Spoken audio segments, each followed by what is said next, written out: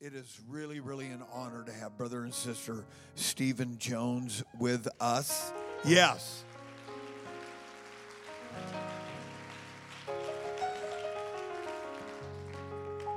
Brother Jones and I have been working at least 2 or 3 years to find try to get the perfect date, because he is a missionary to Honduras.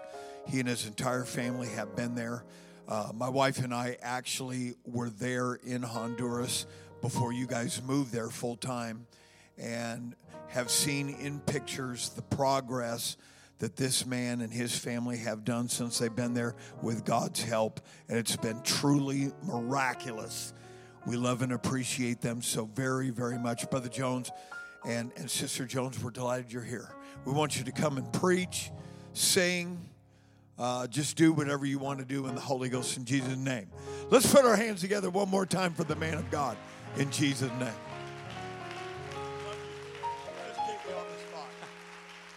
Come on, why don't you put your hands together for Jesus all over this auditorium one more time. Come on, can you give him the best hand clap that you've given him all night? Hallelujah. Praise God. Why don't you turn to the person next to you and say, I really am glad to see you tonight.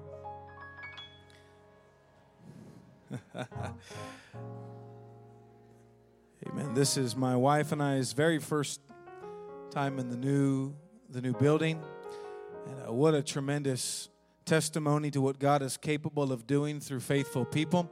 Amen. I think you ought to put your hands together for the faithfulness of God and the faithfulness of this church.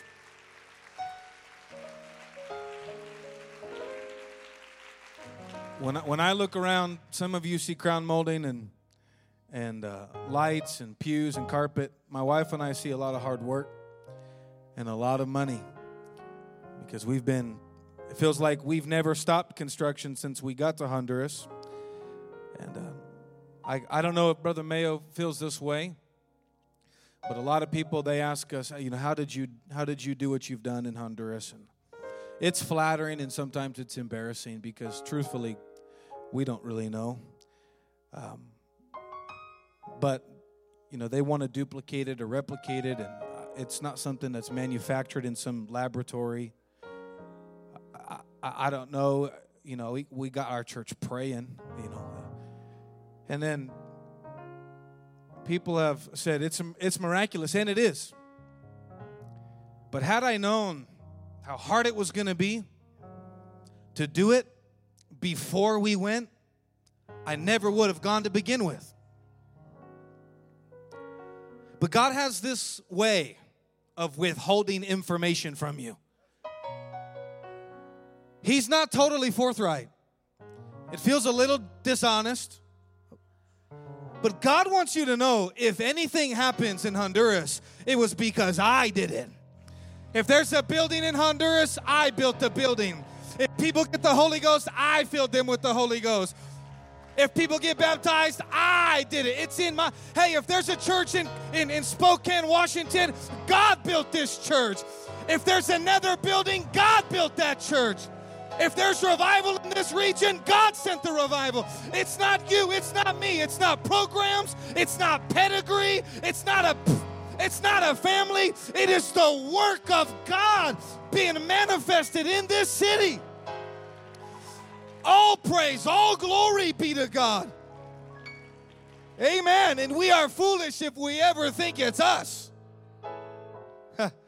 God takes that serious. When you let people praise you and you receive the glory, you search through Scripture, you'll find kings that were consumed by worms because they loved the glory of people. Hey, God did it. Just deflect. God did it. God did it. God's sending the revival. Amen. We celebrate everything God's done in Honduras. I don't know how many in total, but I personally have counted 500 that I've baptized in Jesus' name. On Thanksgiving service, we had over 400 in our headquarters church, and we had to start a new location an hour and a half almost from our headquarters location. And on Christmas, we had 100 people in that location. We're looking for people to come be missionaries in Honduras. If you have any people interested, Brother Mayo, you send them my way, but no trouble. We don't want any trouble, people. Don't be getting rid of those old spiritual billy goats down in Honduras. I'll send them right back in the name of Jesus.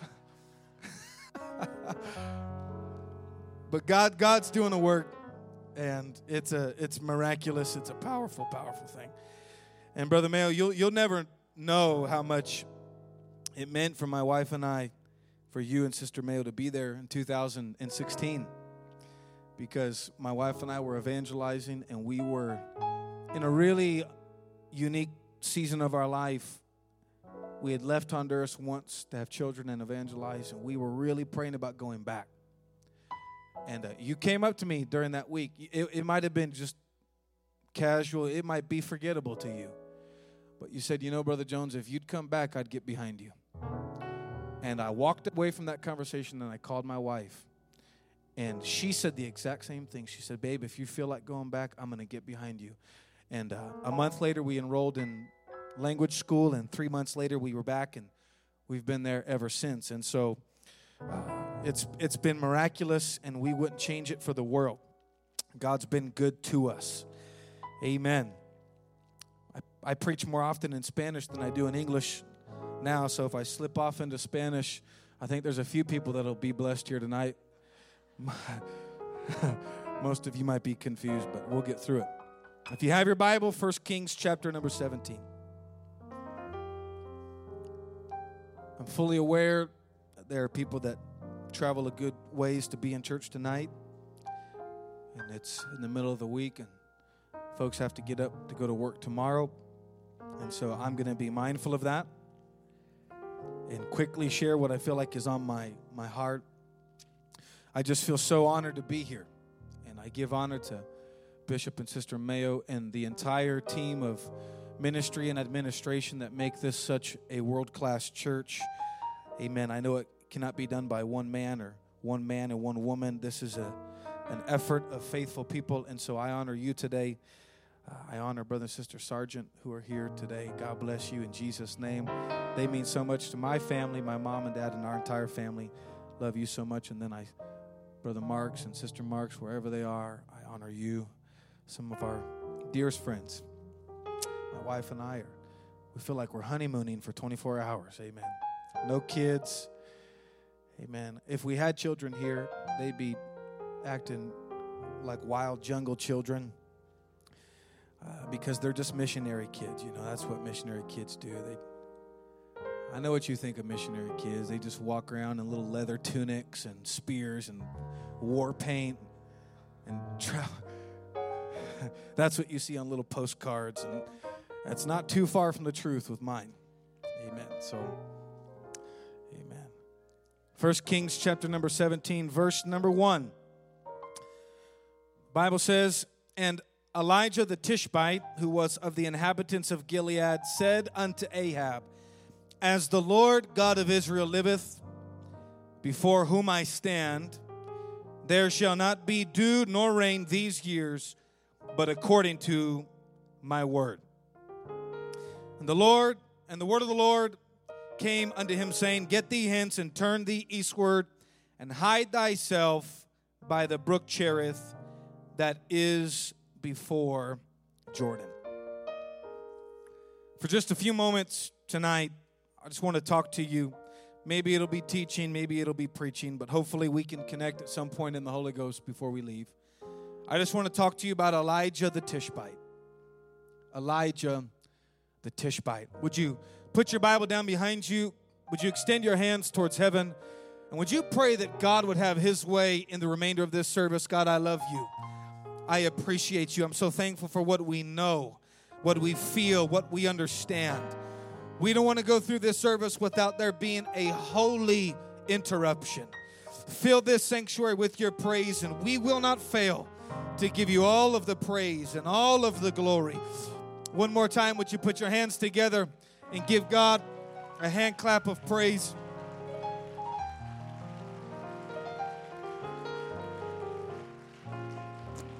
Praise God. God bless you for standing. You can be seated. During the life and the ministry of Jesus Christ, we see where he takes 3 of the already hand-selected 12, and he entrusts them with more than the others. He places this call and this responsibility upon Peter and James and John that was not on the others, the remaining 9 that were also hand-selected by Jesus. And as the story and the ministry and the life of Jesus Christ would go and unfold, these men, these 3, they would begin to see, and they would begin to do, and they would begin to speak more. And it was, in my opinion, in preparation that the reality that they would soon become the protectors and the propagators of the gospel that Jesus would entrust with them as he ascended into heaven. And while Jesus was here and operating, he would pull these 3 in, and he would let them see more closely, and he would let them see intimately. And in fact, in the book of Matthew chapter 17, he takes them to the mountain of transfiguration. And there he exposes them to something that is supernatural. He went there, and there was Jesus. And while he stood there, he was joined by Moses and Elijah. And those 3 disciples, they were astonished. They were blown away by this. It was remarkable and an amazing thing for them to experience. Even Peter is recorded for saying, it is a good thing for us to see this and understand this. Moses and Elijah, we understand that one obviously represents the law in Moses, and Elijah represents the prophets. And while they're standing there with Jesus, they were speaking of the coming crucifixion, and prophecies were coming to pass, and the gears and the teeth of those gears of the wheels of prophecy had interlocked, and things began to spin and be understood in this moment. And Moses, we know, who received and was handed down the law, and eventually Elijah, who emerges as this amazing figure and character in Scripture. We see the significance of these 2 men standing there with Jesus Christ.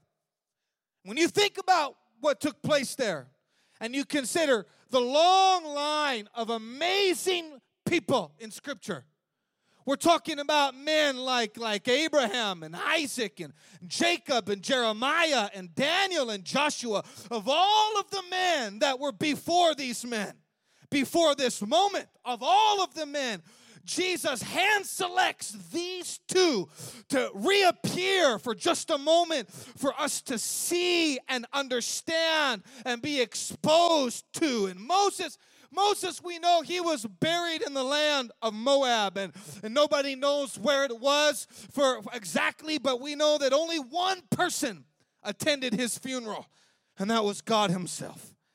Then later we know Elijah, he was taken away in a chariot made of fire into heaven. He never tasted the sting of death.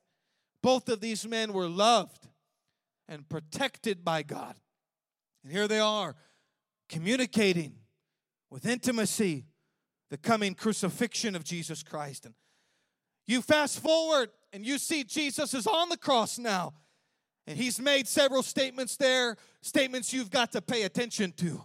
When people are moments away from dying, they are never more honest than deathbed confessions.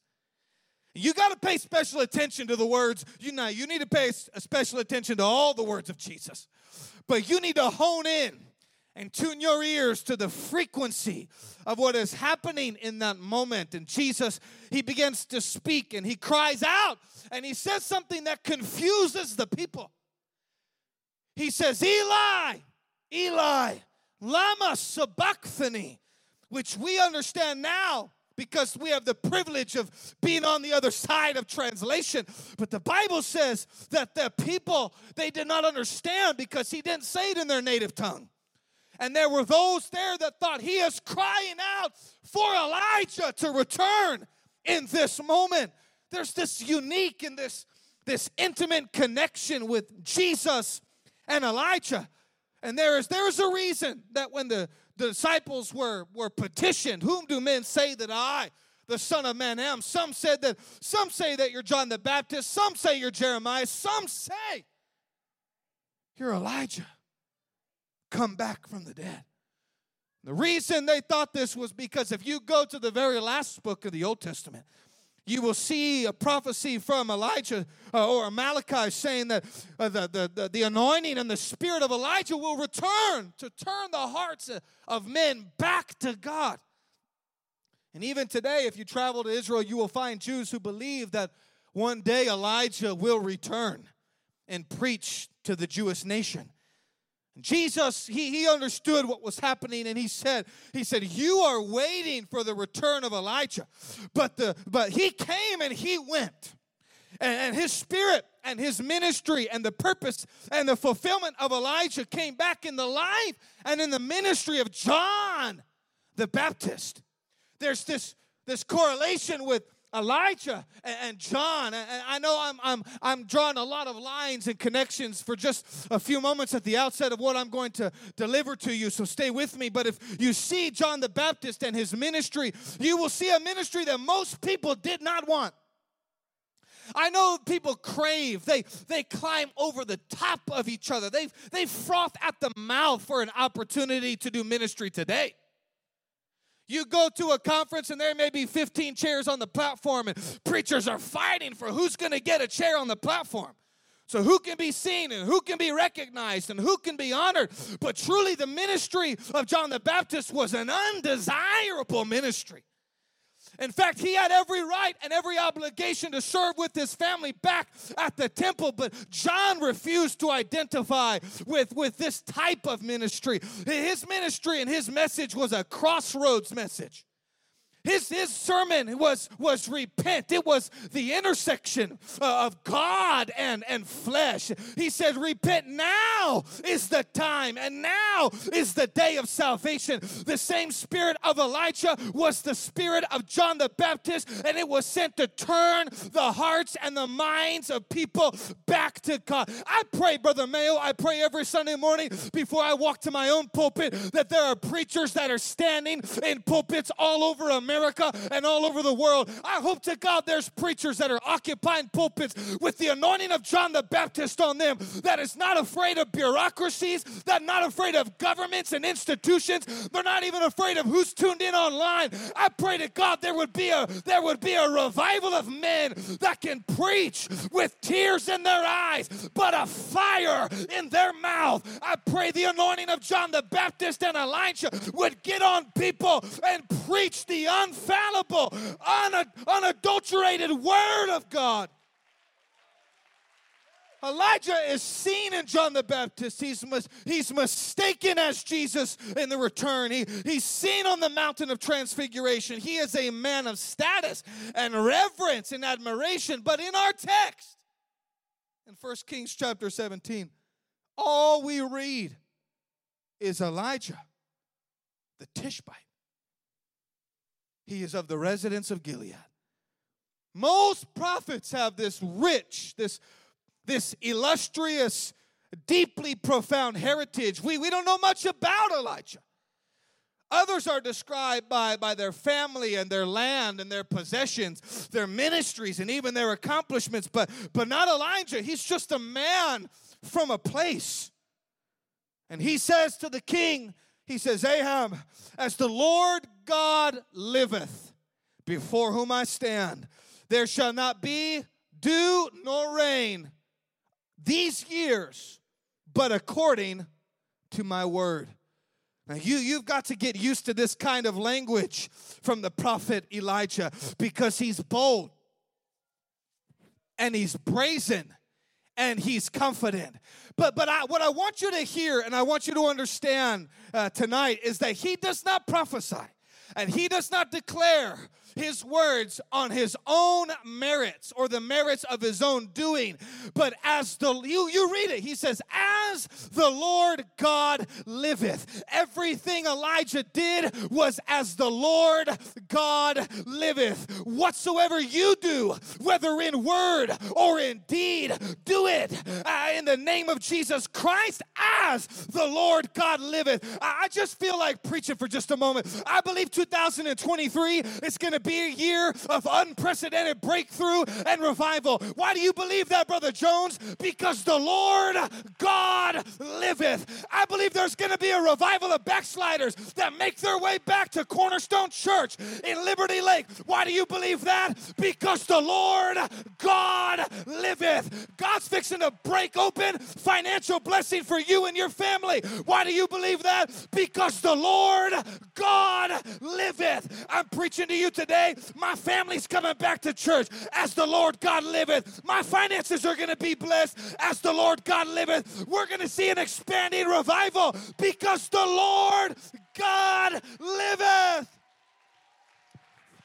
When you hear preaching like this, you don't need to look at me and hear my voice. You need to close your eyes and declare, I believe as the Lord God liveth.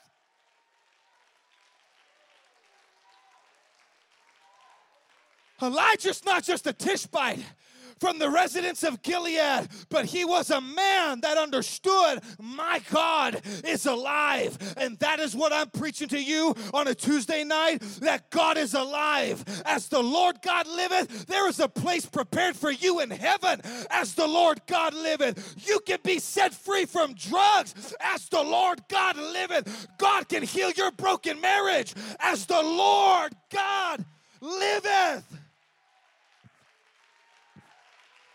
Now, you spend 6 years on the mission field, and you'll start believing like I believe, because there's not a safety net, there's not a COVID check, there's not a welfare in a soup kitchen, there's not an abundance of hospitals and health care. When I stand in front of my congregation, I can't tell them we're going to pray for you, but let me know what the doctor says, because most of them don't have a doctor, and they don't have insurance, so something's got to rise up in the heart of a 35-year-old missionary that says either God is alive or God is not alive. Either God can or God can't. And I'm here to tell you tonight that God can and God will and God does as the Lord God liveth.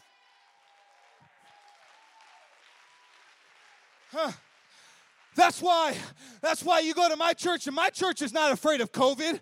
My church is not afraid of leukemia and cancer and diabetes, because my church understands even if you find yourself on a hospital bed with a respirator and COVID-19 or 20 or 21 is wreaking havoc on your body, the moment you take your last breath in a hospital room, you take your first breath on streets of gold and walls of jasper and gates.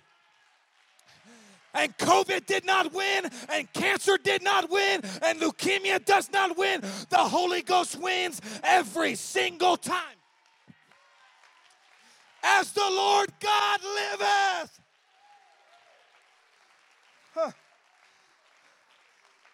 As the Lord God liveth. No dew, no rain, until I say so. Goodbye, good night. And that was Elijah's sermon. He's crazy. He's a crazy, wild man. Until you woke up the next morning and you went outside and the grass was dry. And a week went by and there'd been no rain. And a month went by and there'd been no rain. And 2 years, 3 years go by and there's no rain. And that was the message of Elijah. Now God allowed this to happen, Brother Mayo, because his people had turned their affection and their attention and their worship away from him and placed it in smaller gods. God, the God of Baal, the God of weather, the God of environment, the God of earth. As long as there was rain and fruit and crops, they ignored the big God and worshiped smaller gods. The Lord, their God, deserved their praise, but they gave it to a lesser God and built statues, sacrifice their children. And Elijah said, you build gods. And they have eyes, but they cannot see. And they have ears, but they cannot hear. And I want you to know tonight that God is jealous for you. He's a jealous God. In fact, the Bible says he has godly jealousy. He says, my name is jealousy. Now, don't get confused, because jealousy and envy are not the same thing. Now, God is jealous, but God is not envious. And the difference between jealousy and envy is you wanting something you do not deserve and does not belong to you. Jealousy is you wanting something you do deserve, but you can't have it. And God is saying, I am jealous for you. I'm not envious because I do deserve your praise. And if you would give it to me, you have no idea the things that I want to do for you. Abraham, I want to bless you when you come. I want to bless you when you go. I want to bless those that bless you. I want to bless those that curse you. Abraham, I am jealous for you. Come out from among them and be ye separate, saith the Lord. I'm not envious for you. I am jealous for you. He says, you have no idea the thoughts that I have towards you, to bless and to prosper you, to keep and cherish you. You have no idea the joy. You think you know joy? You've never tasted joy like the joy that comes from God. You think you know peace? You don't know peace until you taste the peace that passeth all understanding. You don't know love until you taste love that is unspeakable and it's full of God's glory. He's jealous when we place our trust and our affection in other things. When we do that, a famine begins. When we are distant from God and we place our attention, our affection in other gods, there's a famine. There's a famine. There is a famine in our land today. There is a famine in the land. That's why people's hearts are failing them. People are trusting in things that can bring them no joy, can bring them no peace, turning their worship and attention and desires towards things that cannot heal their hurting heart and will never heal their hurting heart. The message you better know is that there is a famine in our world. And there is you hear what I'm preaching to you tonight. There is no fulfillment outside, or no fulfillment in relationships outside the blessings of God. There is no fulfillment in the pleasures of this world. There is no fulfillment in money, in prestige, and power. It is seasonal.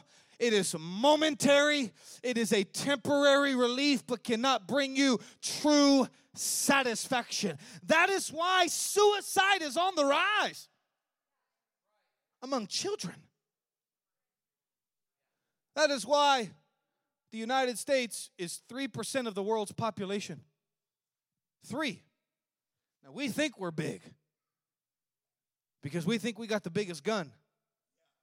We think we're big, but we are 3% of the world's population. Yet we consume over 80% of the world's prescribed narcotics. I want to let that settle in for just a moment. 3% of the world is consuming 80% of the drugs. And we wonder why suicide's on the rise. And we've got anxiety. And we've got depression.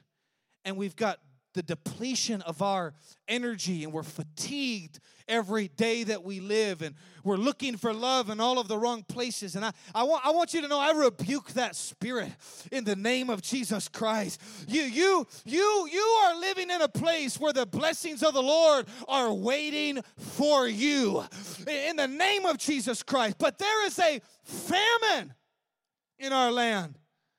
There's no dew, there's no rain. Prophet was told by God, go thee hence, turn eastward, and hide thyself in the brook near Jordan. And while he sat there, the Bible says that in the morning a raven would bring him meat and bread. And then again in the evening, a raven would bring him meat and bread again a second time. Now, I love this. I love this because it lets me know that eating meat is apostolic. And if you're a vegetarian here tonight, you can be delivered in the name of Jesus Christ. I'm telling you, you can receive the power of the Holy Ghost, set you free. Hey, the Bible says the willing and the obedient eat the fat or the meat of the land. And so you can look around this room tonight and see who's willing and who's obedient. Amen. That raven didn't bring Elijah zucchini and quinoa. Amen. Praise God. Amen. Get back, focus. En el nombre de Jesús. Every morning that raven would bring him meat. Every morning that raven would bring him bread. There's a famine in the land, but Elijah is eating and refreshed. There's a famine in the land, but the man of God is preserved and he is provided for. Here's what I'm telling Cornerstone Church tonight. There is a famine in our land, but here we are in the house of the Lord, and we are eating all right. We're in the house of God tonight, and you can feel His presence, and you can feel His joy. There's a famine in the land, but we can feel His presence in this room. While I'm preaching to you, there may be a famine, but we've got faith in difficult times. You know, we're not supposed to make it in 2023. When there's a famine in the land, we're not supposed to be building buildings in 2023 when there's a famine in the land, but I can feel joy in the house of the Lord. You're supposed to be addicted in 2023. You're supposed to be medicated in 2023. You're supposed to have a coping mechanism. You're supposed to be dysfunctional. You're supposed to be naked and ashamed, but we're not. Here we are, clothed and in our right mind in the house of the Lord. God's people are happy. God's people are blessed. God's people are living in abundance. We've got faith in difficult times. Praise God. During the pandemic, Brother Mayo, we had military police patrolling the island with machine guns. We had a 6 p.m. to 6 a.m. curfew. You could only travel out of your house once every 14 days. It was so tight. I'm telling you, there was a heaviness and a darkness fell over that island. And here I am, supposed to be the great wise white leader in an all-Spanish church, and I'm trying to navigate the complexities of something that was not in the handbook for preachers. Nobody showed us how to navigate pandemics. And here I am, I'm preaching and teaching, and then we weren't allowed to have service anymore. So we decided we were going to turn our church into a soup kitchen, and we can make little packed lunches and deliver them to the people in our church. And we got government permission to travel during that time. It became 1,000 meals, and then it was 10,000 meals, and then it was 15,000 meals. It became so much of an effort and so expensive that I would travel back and forth to the United States to preach and raise money just to send it back to buy rice, beans, milk, coffee, sugar, flour, and a few other things that were in our care packages. Every week we were handing these out, delivering them. I'm telling you tonight, it became so expensive. And I was losing sleep because it became 25, 30, 35, 40,000 meals. And I'm looking at my wife, I'm looking at our bank account, and it's not adding up. And I'll never forget. I had a woman come to me. She said, "Pastor, I want to meet with you in your office." Now, Brother Mayo, I don't know if this has ever happened to you, but it was the first time I'd ever been called into my own office. I said, "Man, I'm in real trouble." So I walked in there, and this elderly lady in my church, she said, "Sit down." No, she didn't say that, but that's how it felt. She says, "I just want to let you know, Pastor, you are not using wisdom." I said, "Whew. That is a relief, because I thought this was something serious." You are not the first person to tell me that, and you are probably not going to be the last person to tell me that. I said, why am I not using wisdom? She says, "You know, there are people that are coming to our church every week just to eat our food. They don't want the gospel. They don't want to hear you preach. They're just there to eat our food. I said, what's your point? She says, well, I think you are wasting our money. I said, okay. Now I'm mad. I said, let me tell you something, sister. Number one, this is not our money because you haven't tithed in 18 months. This is God's money. So if you want to have a conversation about this, you spend a couple months being faithful in giving, and then I'll let you have a vote. And second of all, God pays the bills. It is not my job to determine why people are coming to my church. It is my job to preach to them the acceptable year of the Lord. For the Spirit of the Lord is upon me, and He hath anointed me to... If you come for chili, you're going to hear about Jesus' name baptism. If you come for spaghetti, I'm going to talk to you about the Holy Ghost. I don't really care why they come. I've just got to preach to them. And here's what happened. We kept doing it. We kept paying the bills. I don't even know how. But a man walked up to me at the church in board shorts, flip-flops, a T-shirt. It was obvious that he was not apostolic. He said, hey, are you the pastor of this church? I said, well, listen, I don't give that information out freely. I said, what do you want with the preacher? He owe you money or something? I ain't seen that guy in months, man. I don't think he's coming back. No, I said, yeah, I'm the pastor of this church. He said, I heard about what you've been doing, feeding people on this island. He said, I own an IT company in Dallas, Texas. He says, when I get home, I'm going to start writing checks to pay for the food for the people hey, I'm telling you, you just do the work of God and He pays the bills. I know we may be living in a famine, but the prophet was doing all right. Everybody else is struggling, but not God's people, not God's church, not God's mission, not God's kingdom. Not God's revival. You just keep building the buildings and God will pay the bills. You keep busing in kids and God will provide the curriculum. You just keep believing in the mission of God. You don't worry about where it's going. You don't worry how you're going to do it. God will do it. God will do it. God will do it. God provides in famine.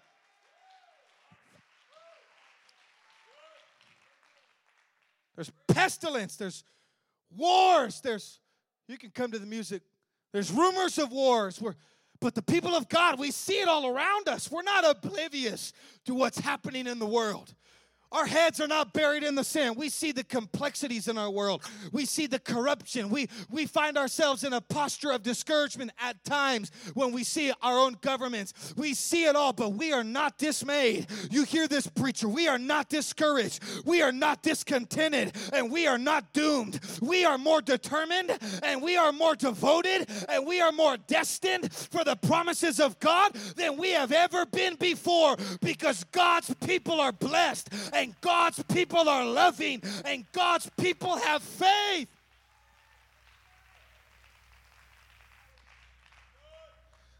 Here's what I'm preaching. If you cut me open at the core of who I am, I'm a faith preacher. And I just believe that God will sustain you. God, I'm talking about on the macro level of Cornerstone tonight, but I'm also talking on the micro level of people and families and individuals that are in this room that are looking at 2023 with anxiety, and you're wondering what in the world are we going to do? I don't have the answers for this year. I don't have the plan for this year. Everybody's got resolutions around me. I'm just trying to make it day by day, week by week. You hear what this missionary is preaching to you tonight. God will sustain you, even if He's got to use an unclean bird to do it. God will use an unclean bird to sustain you in the most unlikely of ways. A raven is a carnivore. He's a predatory bird. He's unclean and he's devouring. When that raven picked up that meat that morning to bring it to Elijah for the very first time, everything in that bird wanted to eat that meat for himself. The juice of that meat was running down that sucker's beak.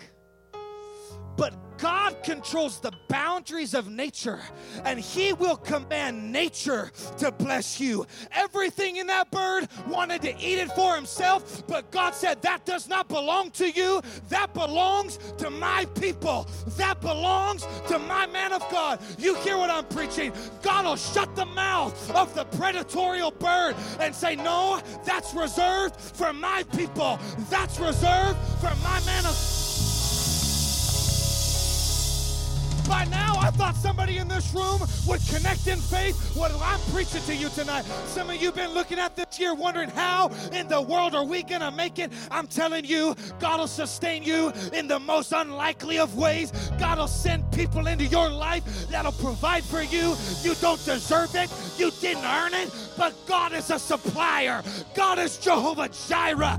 God is a provider.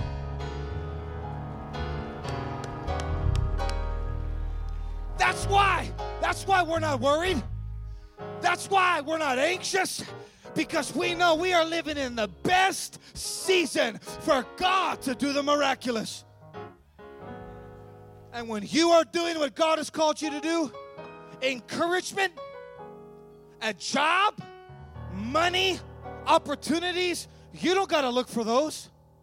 They're looking for you. They're coming to you. You just keep showing up to prayer. Every night we have prayer, and God will take care of you. You just keep doing what you've got to do with your hands lifted and your eyes on the hills from whence cometh your help. You're not going to worry about your mortgage. You don't got to worry about your babies. You don't got to worry about your marriage. God will sustain you. God will That's how God provides for His people. While the plagues were in Egypt, they were living good in Goshen. While the blood was running in Egypt, they were drinking fresh water in Goshen. When the sun was hiding its face in Egypt, the sun was shining in Goshen. When cows were falling over in Egypt, cows were walking fine in Goshen. I'm preaching to you tonight. Where do you want to live? You decide to live in the blessings of God, but you do it with faithfulness, you do it with obedience, and God will sustain His people.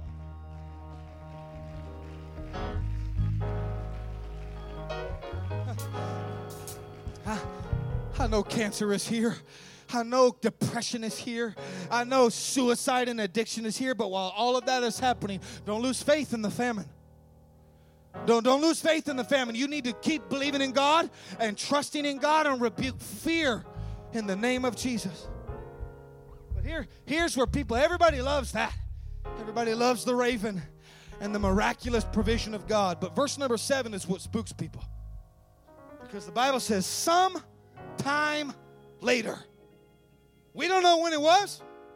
The Bible says the brook dried up. And that's a scary feeling. When where you've been sustained for all these years and where you've been dipping your bucket and being refreshed all these years, all of a sudden you wake up one morning and what you've been living off of is gone. And the big question is, what are you going to do when the brook dries up? There's still a famine. You still need to be nourished. You're still God's man and God's woman. What are you going to do when the brook dries up, Elijah? Well, you're going to sit down under a sycamore tree, suck your thumb, and say, God's forgotten about me? Or you can get up and receive a fresh word from God. It says, this is not going to be the place where you're sustained anymore. This is an old miracle, but I've got to do a new thing in you. Can I tell you what 2023 is for some of you? God's getting ready to do a new thing for you. God, you might have to lose your job, but God's got another one waiting for you. You might have to be unsettled for a little while, but God's got something new for you. But I'm telling you right now, there may be a famine in the world, but God...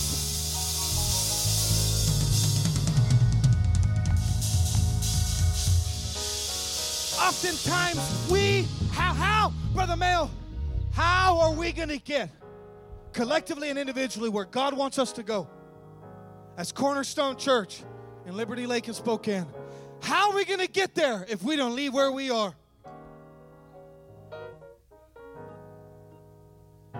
You've got to leave comfort. Abraham, you've got to leave the familiar. You've got to leave the known. You've got to leave what you've been around all your life, and you've got to step into a new place of consecration and devotion and walk with God. That's why the Bible says that Samuel was given over into the care of the prophets and the priests in Shiloh. And one time every year, the mother of Samuel would come and bring him a new coat. Why was she bringing him a new coat? Because last year's coat didn't fit him anymore. Every year, you ought to be putting on a new coat.